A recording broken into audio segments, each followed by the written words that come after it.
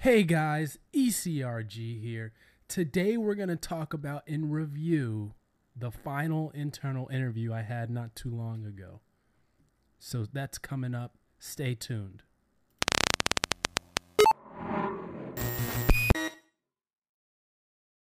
Hey guys, ECRG here. Today we're going to be talking about the final interview I had for the in-house CRA position not too long ago. And so this video is going to be about what it's like to interview for an internal interview. May do another video on that soon. Haven't decided yet. But obviously, this channel is geared more towards clinical research. That's the lens at which we look through everything, because that's the lens that I am in.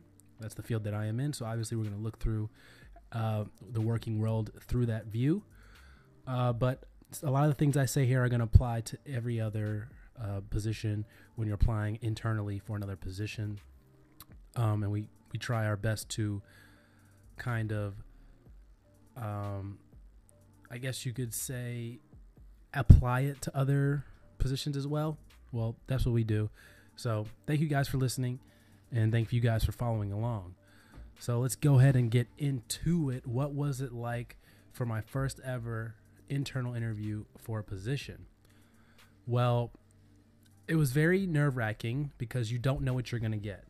With any interview, you don't know if you're going to get somebody who's very talkative, maybe kind of goes off the cuff a little bit, a lot more playful, or you don't know if you're going to get somebody who's very rigid, has a sheet of questions in front of them, is going to ask those questions and not really deviate too much.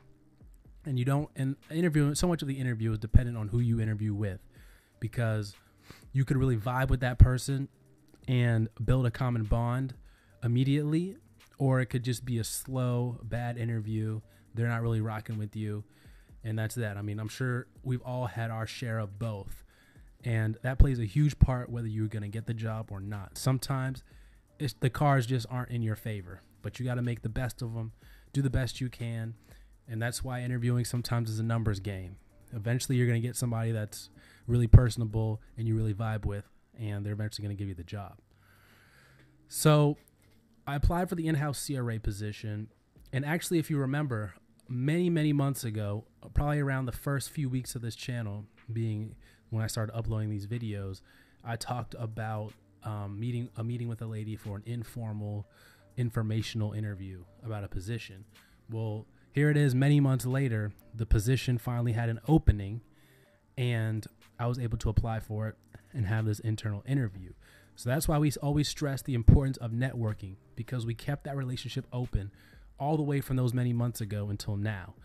There has not been a single position open until now, even though I was told that there would have been. So stay patient, guys. Stay hungry, and eventually your time will come for you to level up and go ahead and attack the position whenever it's open. So basically, they said I had an interview. I had to submit a questionnaire. They sent out a questionnaire beforehand, about a few days beforehand, asking me some questions like why I wanted to apply for the role, my experience level, detailing some of the studies that I've been on in the past, and a short questionnaire, 2 pages long, not really too in depth. So I had a few people read it, other people in clinical operations, and submitted it back to the recruiter. Then a few days later, the recruiter let me know when the interview was going to be. This happened pretty quickly, all within a matter of a few days. And so then I went in and interviewed for that position. So they obviously probably had read my file that I had sent in, and I don't know what other background information they've done. Obviously, when you do an internal interview, they have your contacts, the people that know you, they have your manager, and they should have a lot more information about you than if you're applying externally.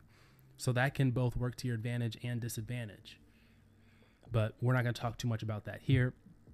So in the internal interview, they asked questions that were not extremely detailed. They didn't get into the nitty-gritty clinical research details. They didn't ask about, okay, so if you're doing file reviews and the date is cut off, what do you do? They didn't ask specific things like that, getting into the nitty gritty of the actual job. They asked more behavioral, like, okay, so what happens when you're stressed out? What happens when something doesn't go your way? What happens when a site isn't calling you back? They ask questions sort of like that, just to see how you would react in certain situations, to see if you were a good fit for the job. And so I was prepared for those questions. I mean, I was hopefully as prepared as I could have been for all the questions they would have asked. But, I just pretty much drew on the experience I had in my previous role to answer those questions. And they of course know a little bit about your previous role, because the in-house CRA and my previous role in project management work together in a little bit. And there's a lot of overlap between those two roles. For example, in-house CRAs do a good amount of TMF. And so in my previous role, I did TMF as well. So that was a good talking point to just hammer home that I'm very experienced in TMF.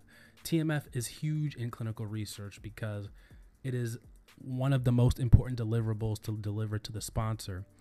So pretty much if you talk about TMF and how good you are with TMF, their ears are going to perk up, because the TMF is always in trouble. They always need somebody to review the TMF, and they always, the TMF is never perfect. Always the TMF is never perfect. So always talk about TMF in your clinical research interviews. Bonus tip there. So answer those questions. The interview lasted about an hour. There were two individuals in there. One was the director of the clinical unit I was applying for, and the other one was just a CTL, clinical trial lead. And they both went back and forth and asked me various questions about my resume. They wanted to make sure that my resume added up. They asked me a question that, because I actually had forgotten to review my resume beforehand, but you really shouldn't have to review your resume because it's your resume. So you should know everything on there without a doubt. And so she asked me, and so sometimes when you do your resume, you put things on there in the language of the job you're applying for. So when she read it back, when she asked me this question about something that was on my resume, it didn't register with me at first what she was asking about. And this was a job that I had had many years ago. This was a research assistant job that they asked about, surprisingly, just to make sure that what I was saying was true. So they asked me a question about it saying in that language, and at first it didn't register. So, as she expounded on it a little bit more, I was like, oh yeah, I know what you're talking about. And I was able to answer the question. So that's another tip. Review your resume for sure. And that's a no-brainer right there. I didn't do it, but like I said, if you don't do it, your resume is your resume. So you should be able to speak on that at any given time. So that was really good. And, the interview lasted about an hour. They asked their questions, and then at the end, I was able to ask my questions, and I think it went pretty well. So that's the short overview of the internal, applying internally. Oh yeah, they said they'd get back to me within a week. So they did interview other candidates. I'm not sure how many candidates. I'm not sure if there were external candidates, and I'm not sure what are the departments that other people apply for that position. So that's interesting, to say the least, about that. I felt like I was a good fit for the role. We'll see. So that's pretty much it for this video. We'll do another video on how to ace the internal interview, and that might be the next video actually. So hope you guys will stay tuned for that tomorrow. And if you guys have any questions about the internal interview experience, comment down below. Don't forget to subscribe and become part of the notification squad by hitting that bell. Email us at eliteclinicalgroup@gmail.com. If you'd like to advertise anything clinical research related, we'll read them out, and we'll put them in the description. Email us there at eliteclinicalgroup@gmail.com for more information on that. And we love hearing from you guys. So that's it for today. Take care, guys.